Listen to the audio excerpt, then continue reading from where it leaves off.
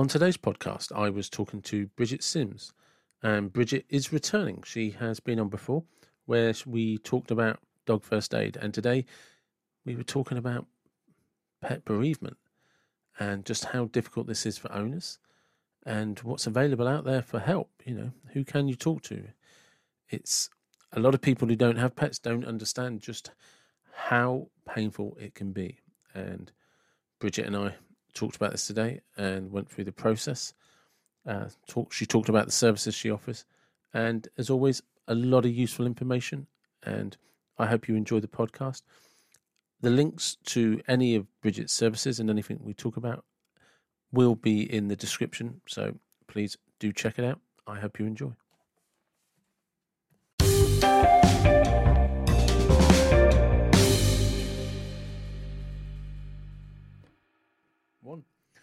Hello, welcome back to the David Watson podcast. How are you?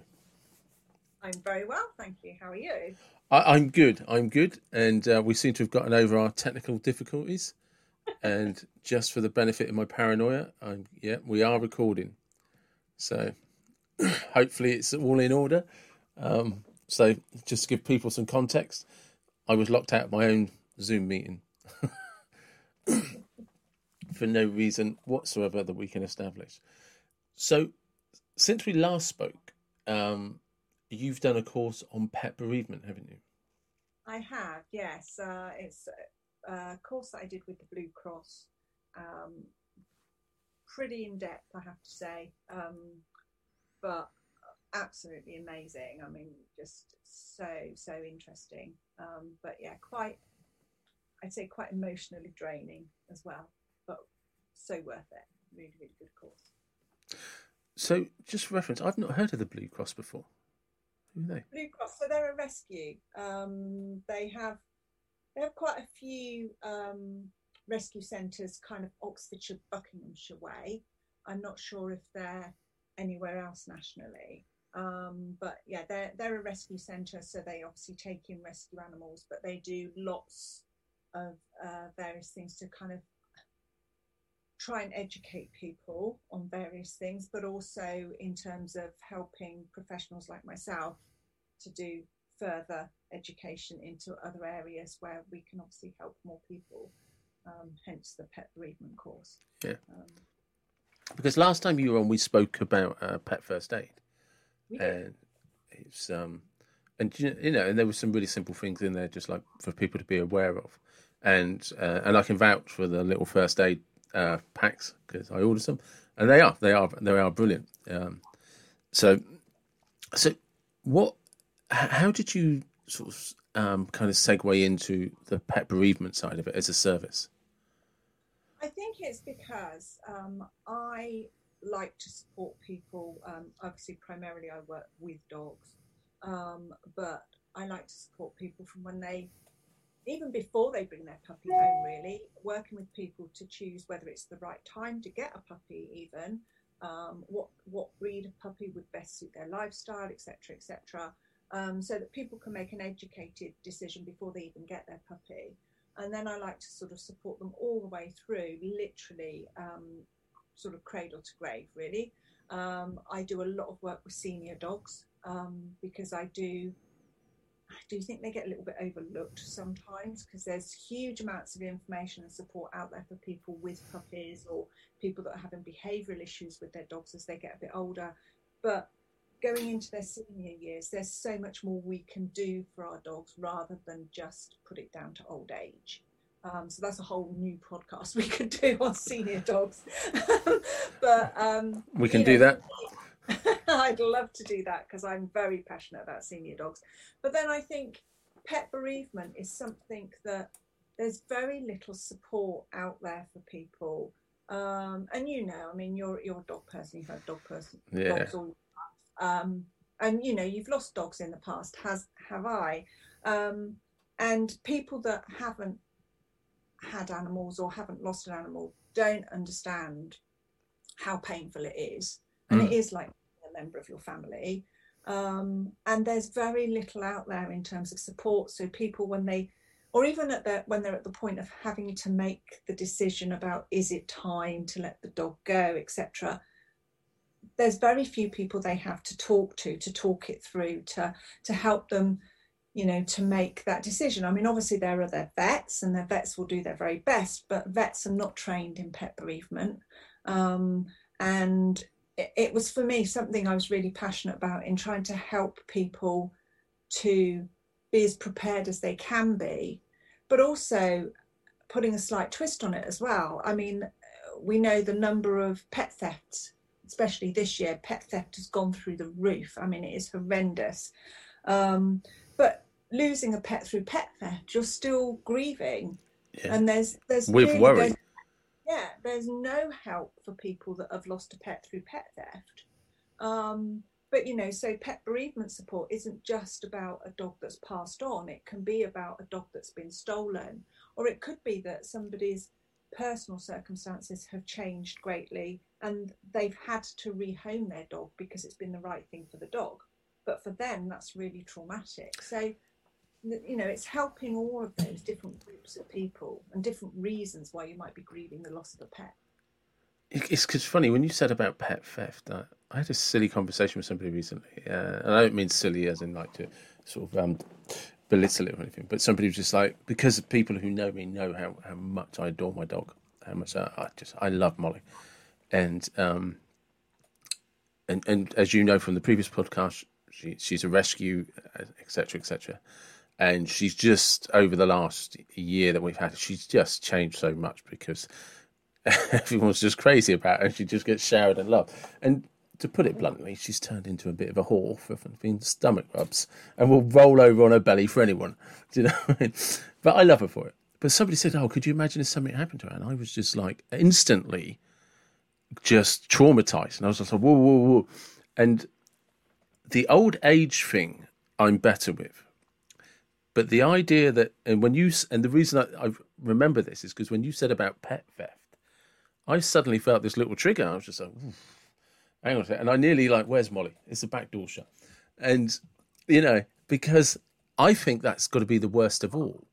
Because not only have you lost your pet, lost your dog or your cat, I mean, we're specifically talking about dogs, but I think it applies to anything, any pet, is you're then going to be worried what's happening to it. And you just know in the worst way possible that anybody that's stolen your dog isn't caring about its welfare, and it's going to be coming under, no matter how somebody tries to reassure you, it's being abused in some way, and that it is traumatized. And Jesus, I don't even know where you begin to help somebody with that. No, it's very, very hard. Because I mean, our natural instinct is to fear the worst, and as you say, to fear that they are being mistreated, etc. But it could be that the dog has been stolen to order, sold on to somebody quite unsuspecting, who actually is really loving that dog as a member of their family, because what they think rescued a dog from somebody that can't look after it, or they bought a dog in good faith, and actually the dog could actually be being really well looked after. But it is very, very difficult. It's that not knowing, I think, is the worst part, and the most difficult part to come to terms with, definitely. But yeah, there's that's kind of why I really wanted to qualify in pet bereavement, because I just feel that there's so many people that need somebody they can talk to. And it's also, elderly people that have maybe, had their dog for years and years and years. The dog's getting old too, and maybe that elderly person has to go into residential care through, because they just can't stay at home anymore, but they're not allowed to take their dog. Yeah. And maybe a family member can't have the dog. And there's that trauma for that person, because they're losing their independence, they're losing their home, and they're losing their best friend. So there's lots and lots of different ways that the support can help. It's not just about when a dog passes on, although obviously that is a part of it. So yeah, there's just so much to it, and I'm really passionate about it. Because it's interesting, we've been fortunate with all our pets in most senses, that with the exception of one, who we think somehow picked up some rat poison or something, with the exception of that, all of our pets, dogs, have lived to a fairly good age, and for no. I don't know how it came about, but it's always me that takes the dogs to the vet. And it doesn't matter who the dog belongs to, whether it's my sister in her house or down here. It's in a weird way, it's a fortunate thing. I've just always been able to do that. And I always feel this sense of, and it's what drives me to do it is I can't stand the idea of my dogs being with strangers. So I have to hold them. I have to be the one that has to be there. I have to hold them, and it's the whole last breath situation. And I've gone through it enough times now, and it's never ever been nice. But there's the thing that upsets me more is the fact that the idea that they might be in the room on their own when it happens, and I just I can't allow, I just can't permit that. And the one thing I'll say about it, that specifically I'm thinking of 3 dogs who all got to a particular age. They all seemed grateful. And see, I don't know how else to describe that, but one dog, the first time, was my Labrador, Paddy, and we grew up with him. So, and he'd got to a point where he was genuinely struggling to walk and stuff. And I took him down to the vet, and when I opened the door, for the first time in weeks, he jumped out of the car and trotted up to the vet doors. And the vets, and my experience of vets, every time, they are incredibly good at dealing with these, and they're so respectful, so gentle about everything. And literally, as soon as we walked in, they just go straight through. They knew who we were. And this dog was more active in those 5 minutes than he'd been for the last 12 months. And it had got to the point where he dragged himself outside in the rain and was just lying there. So he was like, and I swear he knew what we were doing. And I think they do. I think dogs can sense, they can sense lots of different things. They can sense our emotions and things, but they quite often say that, literally people will make the decision, make the appointment, and then the dog seems to perk up. Yeah. And I think it is because they know. And I think you're right. I think they know when it's time to go. And all you can do is help them the best you can. And I going back to your point about being with them, I mean, it has to be very individual, but I think most vets would prefer the owner to be there, or a family member to be there, so that the dog has got somebody that they love with them when they pass on. And I think that's probably the last act of love you can give your dog. But for some people, if they're really, really distraught, it's actually kinder for the animal for you not to be in there, because obviously your dog will pick up on that. They will be frightened because you're really upset, and so they will be frightened because they don't know what's happening, but it's obviously something really scary. So, in certain circumstances where people are very, very distraught, the vet is likely to ask them to leave the room. But on the whole, for most people, actually being there is the right thing to do. And most, I would say 99% of people would want to be there, to be fair. But I think that's a really good point, actually, is, like I was saying, is when I do it, there's something inside of me that enables me to do it, that overrides all the other grief. But if that doesn't happen for you, you can't force. It's not fair on yourself to force yourself through that, because, like you say, the dog will most likely pick it up. You're putting yourself through an unnecessary trauma. Because it's not nice. It's not pleasant. It's you are letting the very dog you love pass away before you, and you're the one that's kind of permitting it in a way. And I don't, especially for first time dog owners or cat owners, it is incredibly traumatic.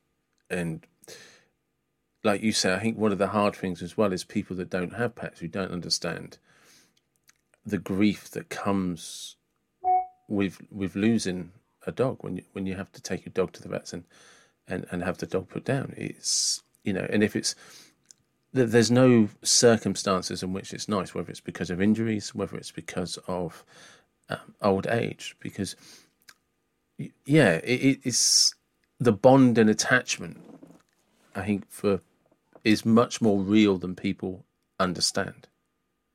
No, I agree. I don't think that, I mean, years ago, a dog, years and years ago, a dog was they were a pet, weren't they? You had a dog, but there wasn't as much of an emotional bond, I don't think. Whereas these days, our dogs are members of our family. They're like our children, and the bond is very similar. And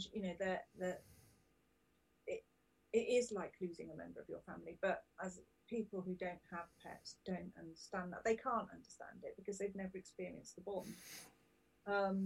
But I think there's lots that we can do to prepare ourselves, before the event.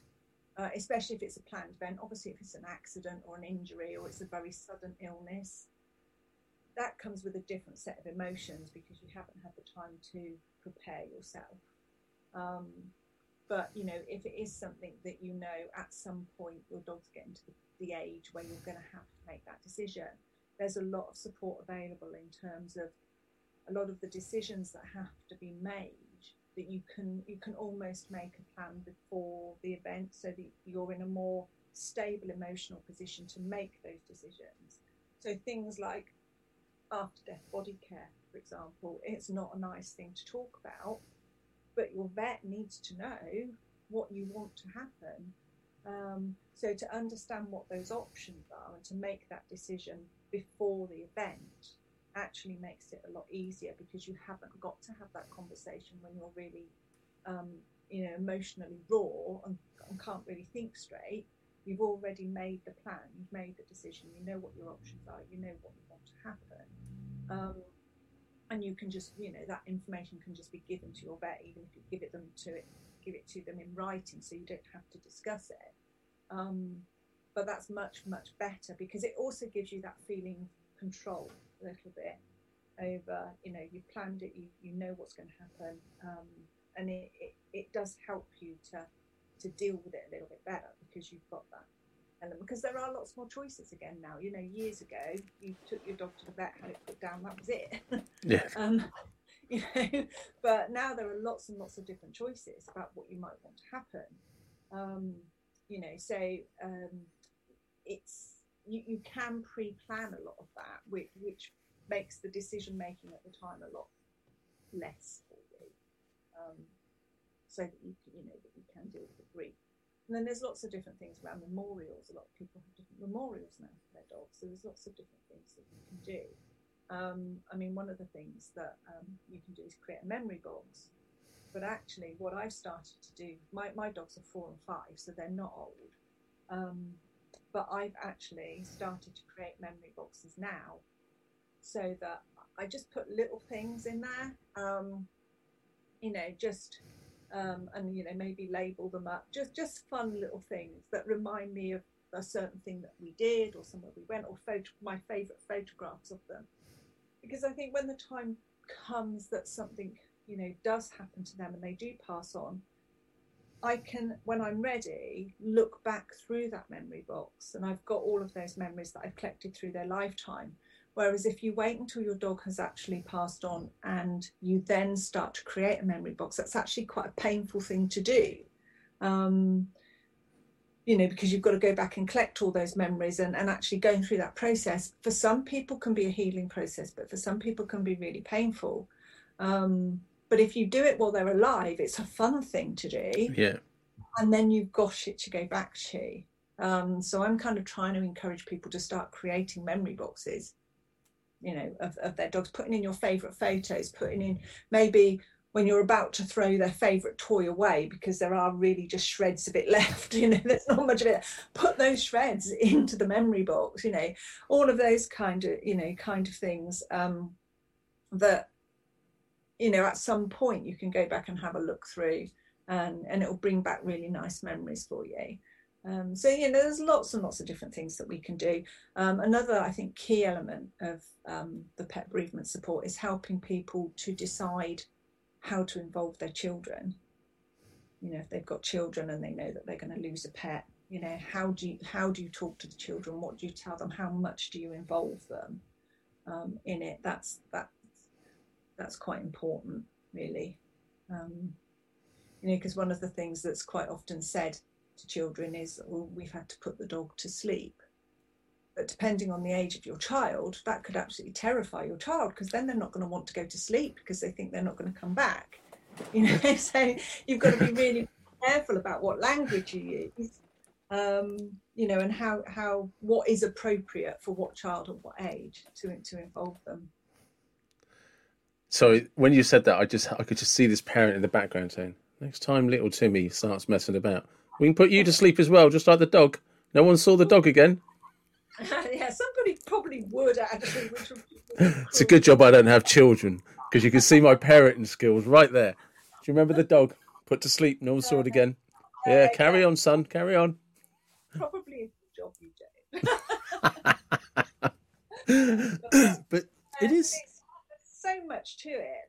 There's so much more to it than just talking to somebody after they've lost their dog. Does that make sense? It does, yeah. There's an awful lot to it. I mean, because as you're talking about that, I'm becoming very much aware, because I'm obviously reflecting that because I've had dogs all my life, I don't really remember any of the grief from being a child. And that's probably because there was always pets, there was always dogs, there was always pets. So it was a process we grew up with. But as I've gotten older, that's when I started to notice the grief increased with each pet. So we had a collie, Toby. He was put down about 3 years ago. My brother and I still talk about him, and we still grieve. We're still grieving for him. And I have a theory that that's probably because Toby was around at the time my niece and nephew were born, and he grew up with them as they grew up with him. So I don't know if it's the first time, because as an adult I've seen that dogs and kids and dogs, and that attachment has added to how I saw the dog, whereas all the other dogs were more when I was a young adult or I was a child and teenager. So it's that's the only thing that I can put that's different, other than I'm just much older now. Because you're typically talking about, with each dog, unless you're really unlucky, each dog's going to be around for at least a decade plus a few years. So it becomes a generation thing. With every generation, there's a dog. And that's kind of, with every, my memories are kind of like, oh, this is the dog we had in the 80s. These are the dogs we had in the 90s. These are the dogs in the noughties. Yeah, no, absolutely. But I do think there is an element there of what you say about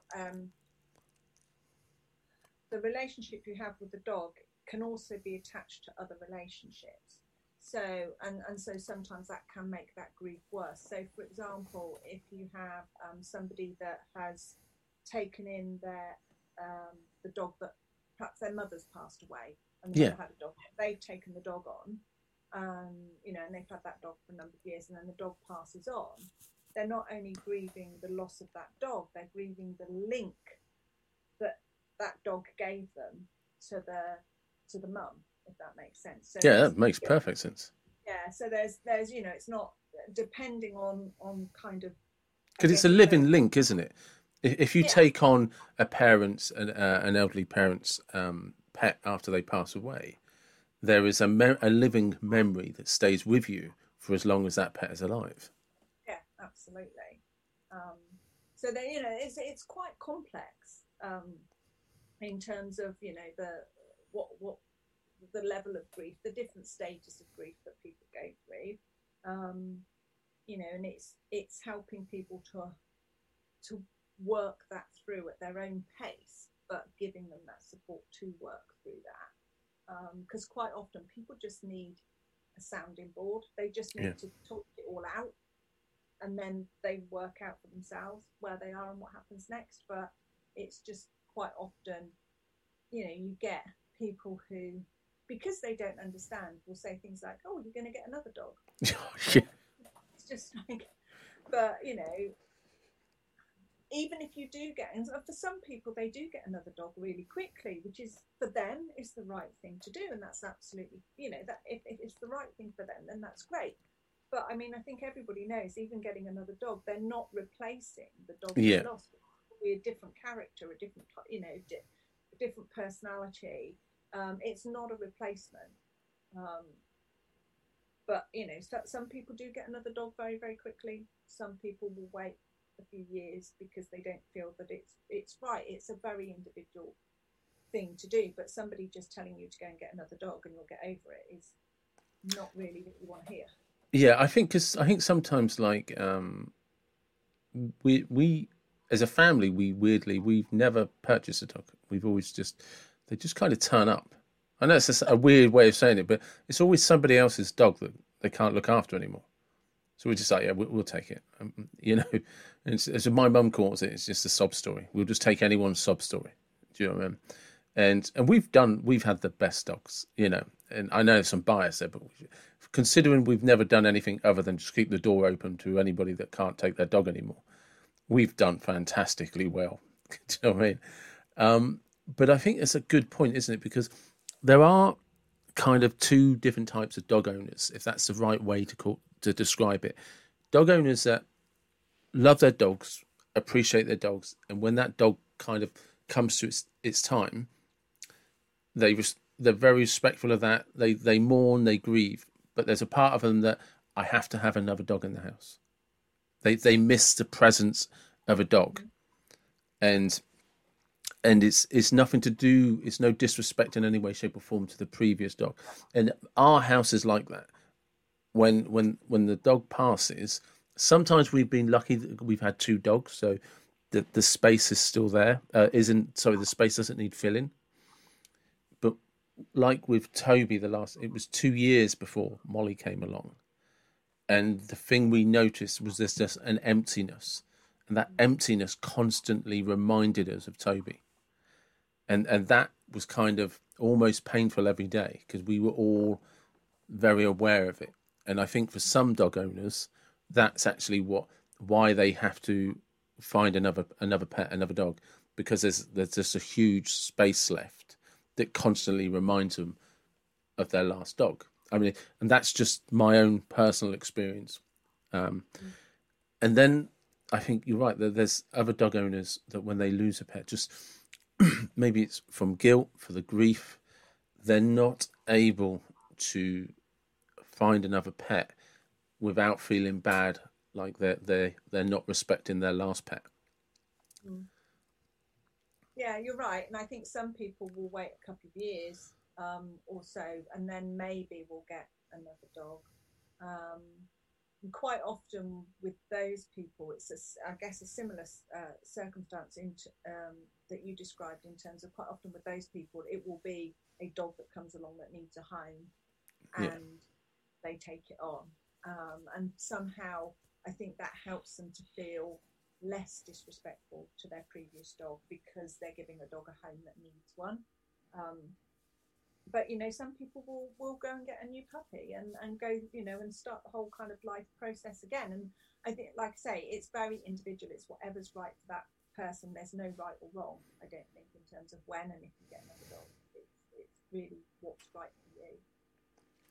It is, because I do think, like we said at the beginning, for non-pet owners, it's our dogs are our family, and like you said, it's changed very much from, say, my grandparents' generation, where they had dogs, but the dog slept outside in a kennel. The dog was fed scraps of food.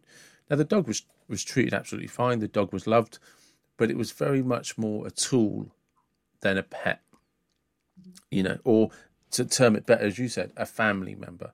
No, it's a dog. and it has a role, it has a job. Do you know what I mean? And that's to bark when strangers turn up and keep the rats down near the chicken coop. Do you know what I mean? It was, whereas now it's much more like, we joke about this. If my granddad's seen how we live with our dogs today, on the couch, sleeping on the bed, I've said to my mum, he's rolled in his grave so many times he's dug another hole. Do you know what I mean? Because he was a very, he was an Irishman, very different generation, and the dogs, they slept outside, and if somebody ever said, well, it's cold outside, that's why he's got a fur coat. Yeah. Yeah, it is a very different bond now, I think, for the majority of people, a very different bond. Well, look, actually, I should just add, sorry, he did have his last dog was stolen, and this was many, many years ago. You can go back to the 80s, and he never got a dog after that. He never recovered from that. So in his own way, he had that strong bond, But it's, yeah. How do you, because like you said, some people, they just need, I suppose, like you say, that sounding board, but it's probably that echo chamber, because to avoid those people are like, well, you just get another dog, or like, it's only a dog. It's, what is, where do you start? It obviously depends on the individual that you're working with, and kind of where they are in the process. Some people just want to be able to talk about the dog. They want to be able to talk about the personality. They want to be able to talk about memories, and that actually helps them. Whereas maybe they feel they can't talk to their partner because their partner's dealing with grief in a different way and just doesn't want to mention it, doesn't want to discuss it. It's, the dog's name can't be mentioned. And when you've got two people that are dealing with grief in a very different way, that can be really, really hard. So it's about, just letting the person talk about what they want to talk about. Whether it's memories of the dog when they were a puppy, whether it's their final days, whether it's, did I make the right decision or not? And and then we can talk through, well, what was it that your dog loved to do? What during their life, what was their favourite thing to do? And were they still able to do that? And obviously the answer most of the time is no. And you start to talk through the quality of life that they may have had, which helps the person then to accept that they have made the right decision. And it's, as I say, it's very, very individual. There's no kind of one size fits all.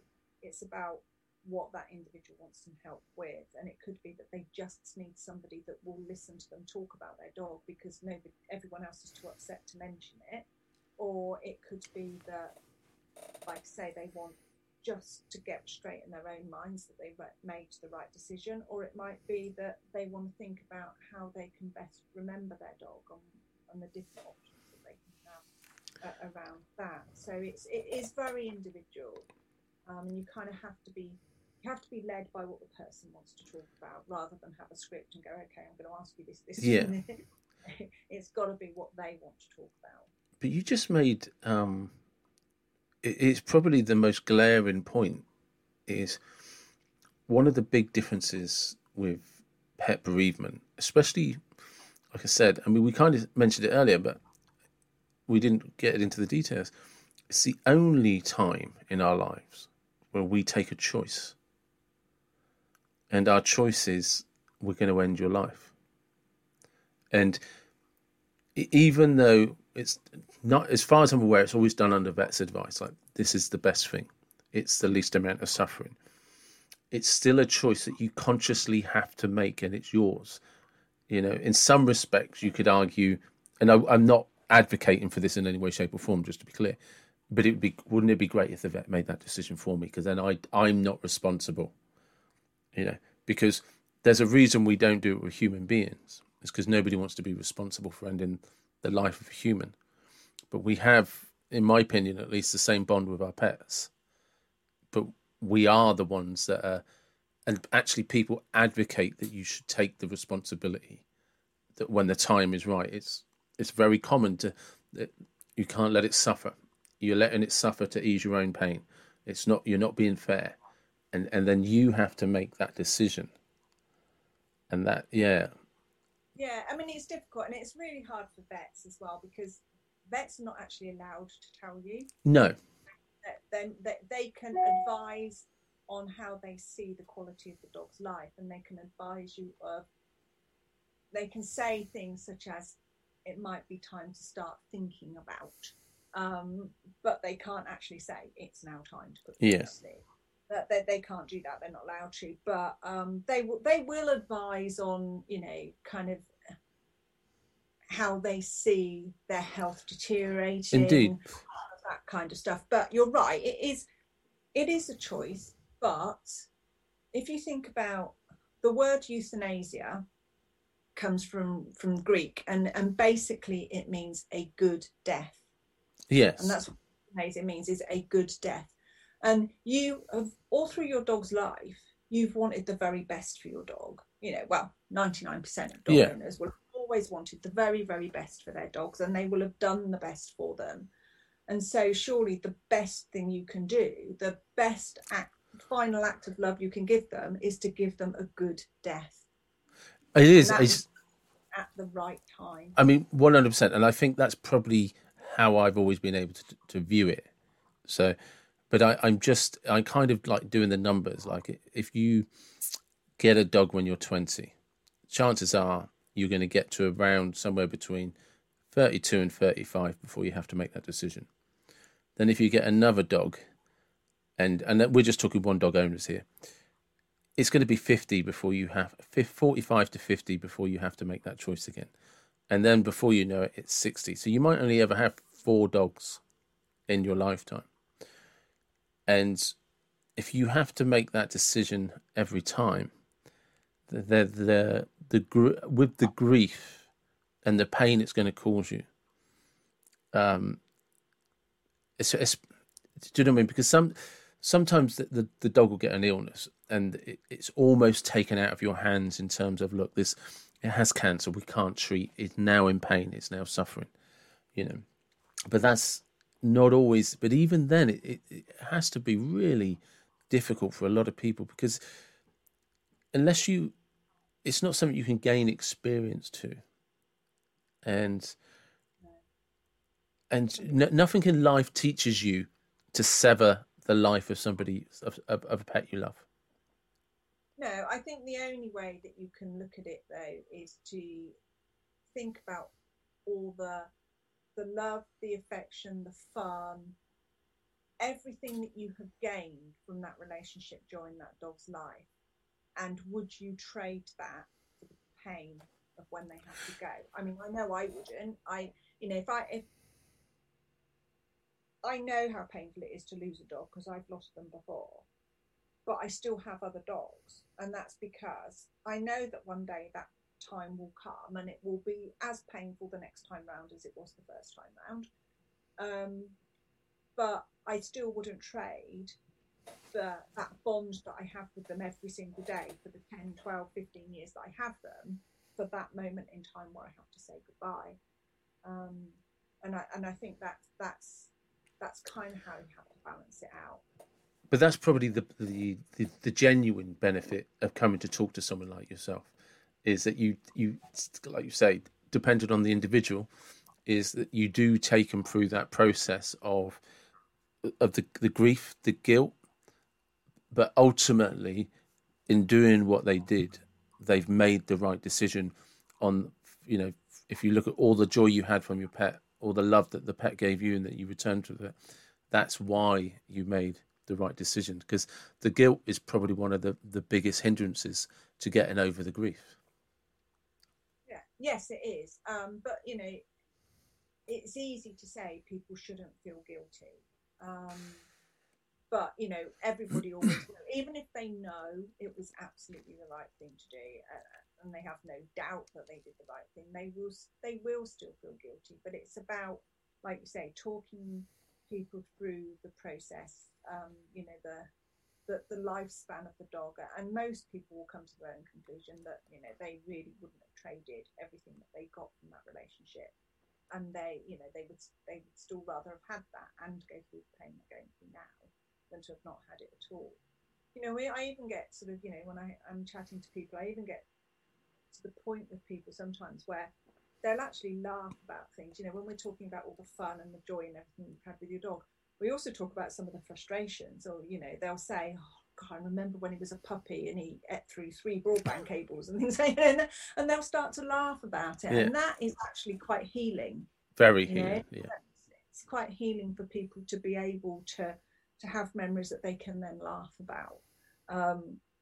So we can go through, and again, it's very individual. Some people will want to talk about that, and some people will not be ready to talk about that.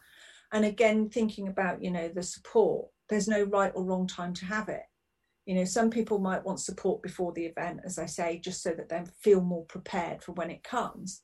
Some people might want to talk to me straight after they've lost their dog because they just don't know who to turn to.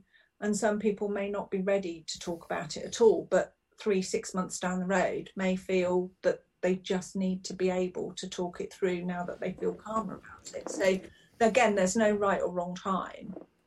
It's whatever people feel is right for them. I think that's probably a really important point to emphasize, isn't it?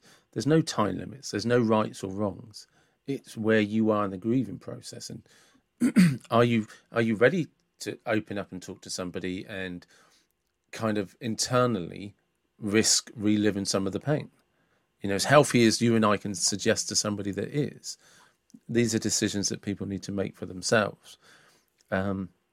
And like I said, if I get into that mental space, I can grieve dogs from when I was a teenager. So there's an argument that maybe I've never recovered, never gotten over it. It's, I think it's important for people to understand, if they're, who are listening to this, the bonds you have with pets are incredibly unique, and they're unique between you and that pet. And you shouldn't feel under any pressure to be doing anything right or wrong with how you're dealing with that grief. No, absolutely. And you're right. I mean, every bond with every pet will be different. I've got 2 dogs, and, they're the centre of my world. They really are. But I have a different relationship. There are different personalities completely to each other. So I have different relationships with them, but I love them equally. But it's just different. It's a very different relationship. It's quite funny because a while ago now, I was probably giving them cuddles and kisses as I do regularly, and my husband said to me, "You love those dogs more than me." And I turned around and said, "What's your point?" Yeah. It's like, oh, well done. You finally caught up. I know, but I do genuinely, and I also know that, if anything happens to, even though I am trained in all of this, and I genuinely want to help people as much as possible. I know when it comes to my own dogs, it's not going to be any easier for me to deal with just because I know all of this stuff. No, but we should also add that if something happened to your husband, you would also miss him and be upset. Yeah, of course I would. Yeah. I mean, obviously, if the dogs are there to comfort you, that's a lot easier. But it's just there is a pecking order, and he's just it starts with the dogs. Hey, he's on the list. He made the list. He made the list. Do you know what I mean? It's sellotaped to the bottom of the main list, but he did make a list. He's on the list. That's all that matters. And how are Alfie and Mabel? Yeah, good. Actually, I mean, it's really strange because about 3 weeks ago now, I had a bit of a scare with Alfie. Oh dear. In that, he didn't seem himself one day. It just wasn't right at all, and I just kind of kept an eye on him. And then the next, when you just get this feeling that something isn't right, and I woke up about 5 o'clock in the morning, and I just knew something wasn't right. Now my dogs sleep downstairs, so I went down, and he'd lost the use of his back legs. Wow. Couldn't stand up at all, and he was shaking from head to foot in pain. And I don't know why I went down that early. I just knew something wasn't right. So obviously called the out of hours vet and got him straight into the vets. And they did some x-rays. They couldn't find any bone issues, but what they think had happened is maybe he'd jumped or he'd twisted awkwardly running around when we were out and about, and they think that maybe a disc in his spine it hadn't slipped, but it had just moved enough to put pressure on the spinal nerve. Yeah. And so they gave him lots of obviously anti-inflammatories and painkillers and things, and he stayed in for a while. And then we had to obviously be very careful with him, and he was on cage rest for 2 weeks. But touch wood, he seems absolutely fine now. So it was obviously just something he'd done, and he tweaked his back, and it had put pressure on the spinal column. But he's only 5, and you know, I mean, when I got into the vets, I mean, I was in bits because I was just like, oh God, this is my baby, and he can't walk. You know, and all sorts of things go through your mind, don't they? About Absolutely. And you know, and so, and even then, I was thinking, how am I going to cope when anything happens to him? You know, and my husband's kind of just saying, that day is a long way away. We don't even need to think about that. He's fine. But it does kind of, I think it makes you realise how strong that bond really is. Yeah, definitely. They're unwell like that, and and it is something quite serious. But as I say, touch wood, he seems absolutely fine now. And that's one thing I think that's incredibly hard with our pets is often you get an instinct that something's wrong. And my experience of vets is they're very good at understanding that pet owners, they understand there's something wrong, but there's rarely any answers. It's we like to think that it'll be something glaringly obvious that somebody in the know is like, but like they do x-rays, they do scans, they do blood tests, don't show anything. And there's no communication between you and your dog for your dog to actually, because your dog could come around and say, oh, that's such a migraine. And you'd be like, oh God, we thought there was something wrong with your hips. It's like, oh no, it's just a migraine. Do you know what I mean? And you do what I mean? Because we can think of our own ailments and injuries and stuff, and how it might present as one way, but you'll say no, actually, it's like I'll take migraines because I sometimes get migraines. But actually, when you see me when I got a migraine, I can often be at work.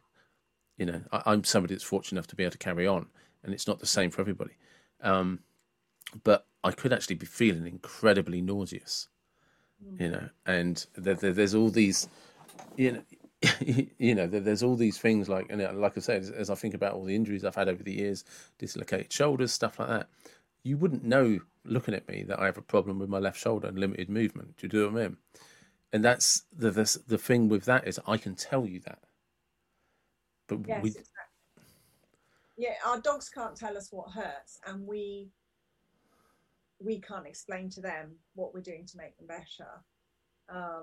But it is, I mean, it's incredibly difficult, and especially at the moment, where obviously, take him to the vet and you have to hand him over. You're not allowed to go in, because obviously at the moment it's still very difficult for vets because I haven't thought of that. I hadn't thought about that. You can't actually, you have to kind of hand them over. I mean, they were very good because I went out of hours. We did go into a room where I could stand 2 meters away from the vet and explain what was happening. But, most people were out in the car park and the vet nurses were coming out to the cars to take the dogs in, and people can't go in with their pets. That's quite difficult at the moment. Shit. Sorry, that literally sent a shudder down my spine because I could not imagine.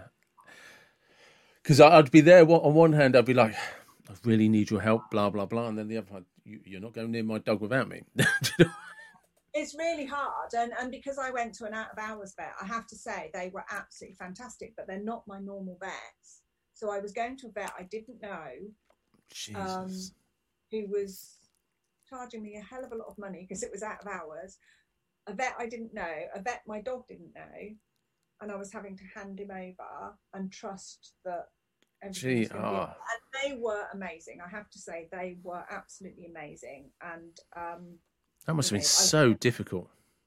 It is. It's really, really hard because you don't know what's happening. You go, leave him there, come home, and then of course my other dog is pacing around the house because she doesn't know where he is, and I can't explain to her where he is. So it's all of that to deal with. And your poor husband, who doesn't even make the lists, is trying just I don't even know where to start.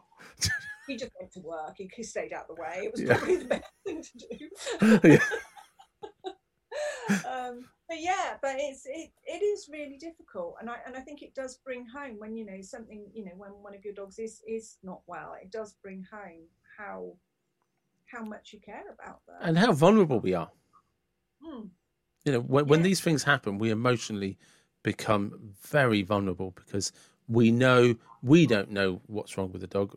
We know the dog can't tell us, and now we're leaving you as strangers. yeah. You know.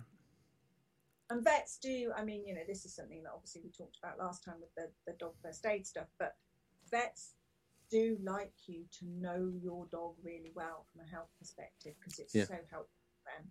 If they know what is normal for your dog and what isn't because you can tell them, it makes their job so much easier. Yeah. And they're hindered at the moment. They are. It's really hard for them at the moment. Really, really hard.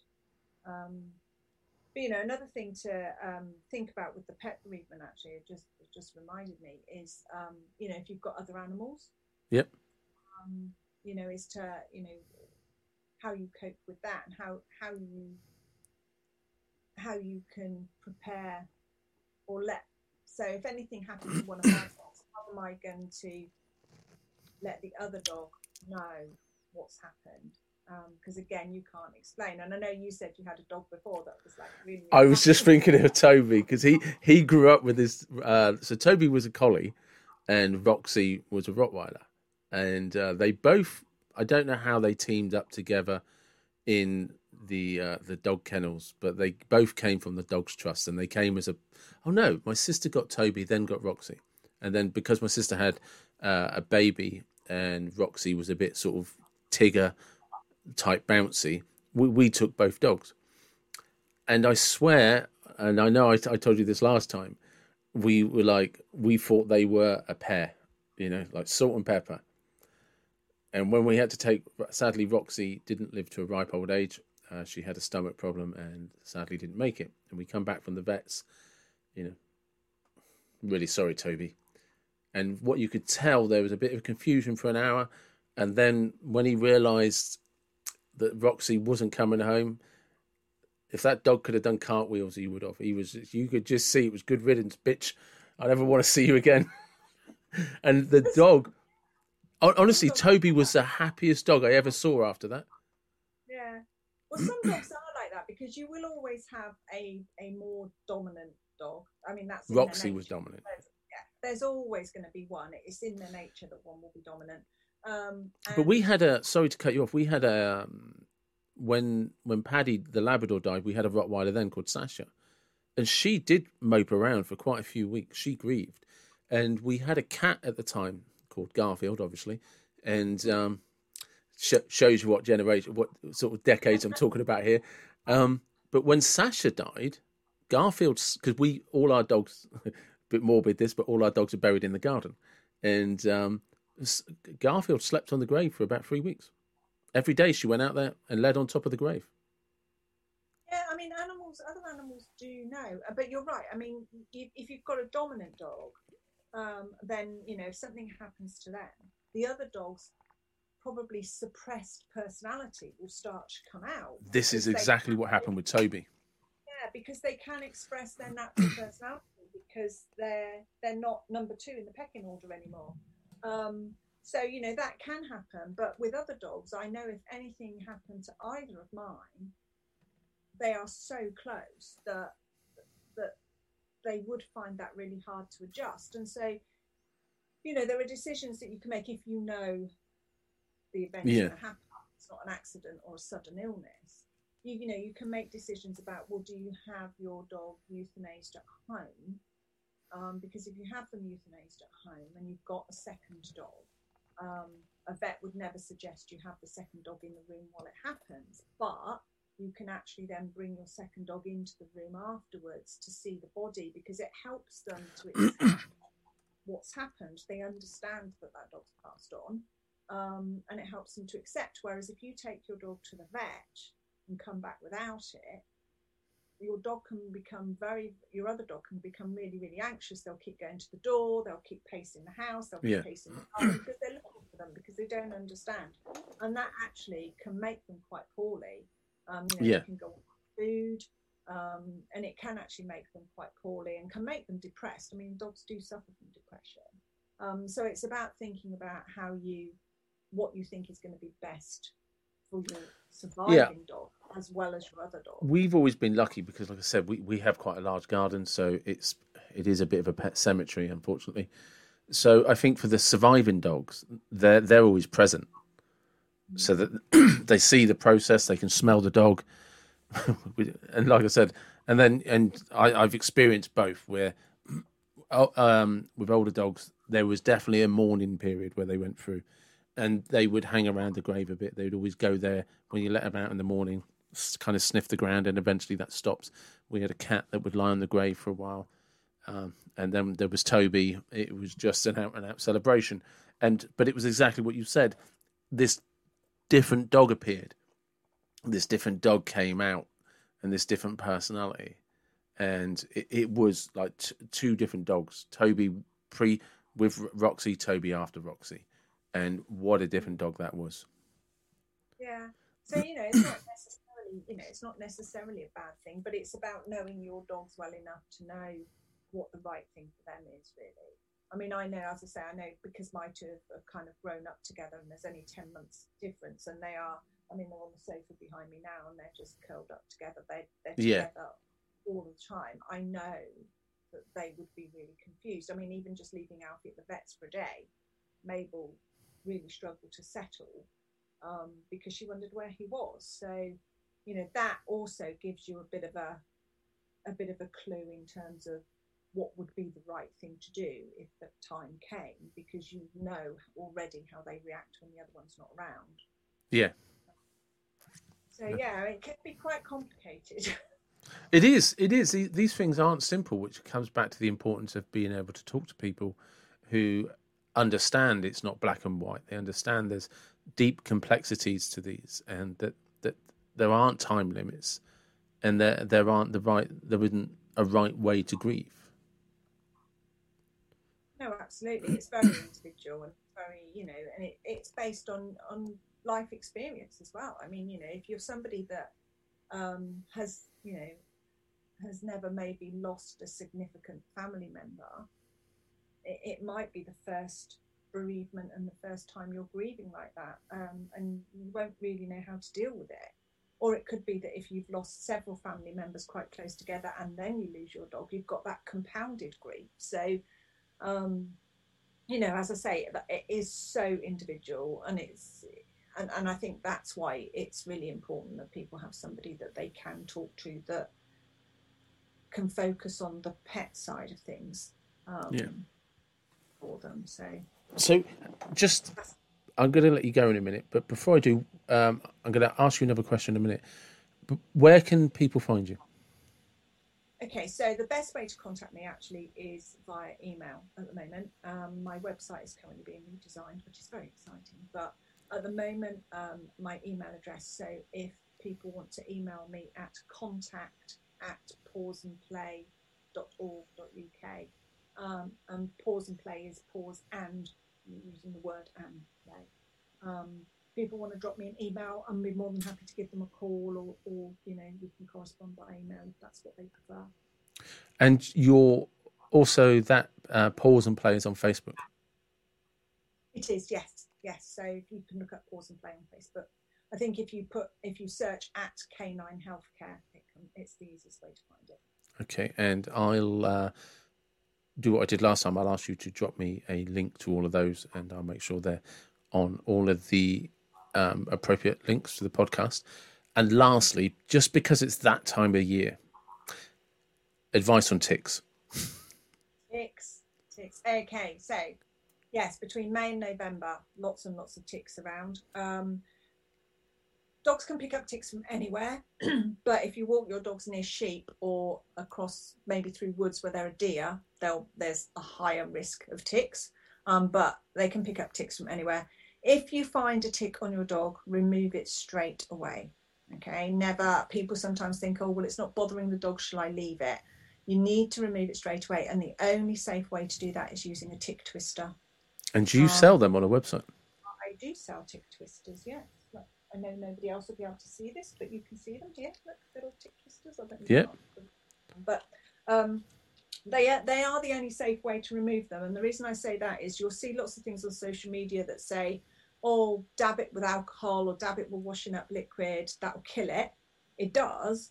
But what happens is the mouthpiece of the tick tends to stay in the dog, and that can get infected.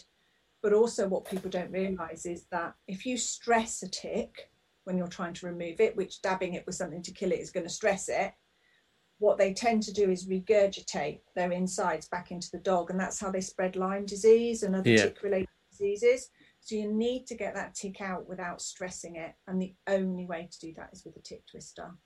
So yeah, remove them straight away. Always use a tick twister. Once you've removed them, you need to kill them. So a couple of ways you can do it. You can pop them in a plastic bag, seal a plastic bag, and chuck them in the freezer for half an hour. That will kill them. You might forget to get it out of the freezer and find it the next time you go to get your dinner, but or you can squash them. But if you are going to squash them, you need to make sure you put disposable gloves on, because if you come into contact with any of that fluid, excuse me, you can also get Lyme disease. Yeah, and Lyme disease is very dangerous for humans. And if you get it, it lasts a very, very, very long time. I know people that have had Lyme disease, and there's a theory that you never lose it. No, and it's very difficult to diagnose as well. So actually, you can be really, really poorly before they finally diagnose it. Because a lot of people don't know they've been bitten. Right? No. So, yeah, really, really important that you kill them and, do it as cleanly as possible. So, and use a tick twister. A tick twister. Only safe way to do it. Perfect. Thank you very much. No problem. You're very welcome.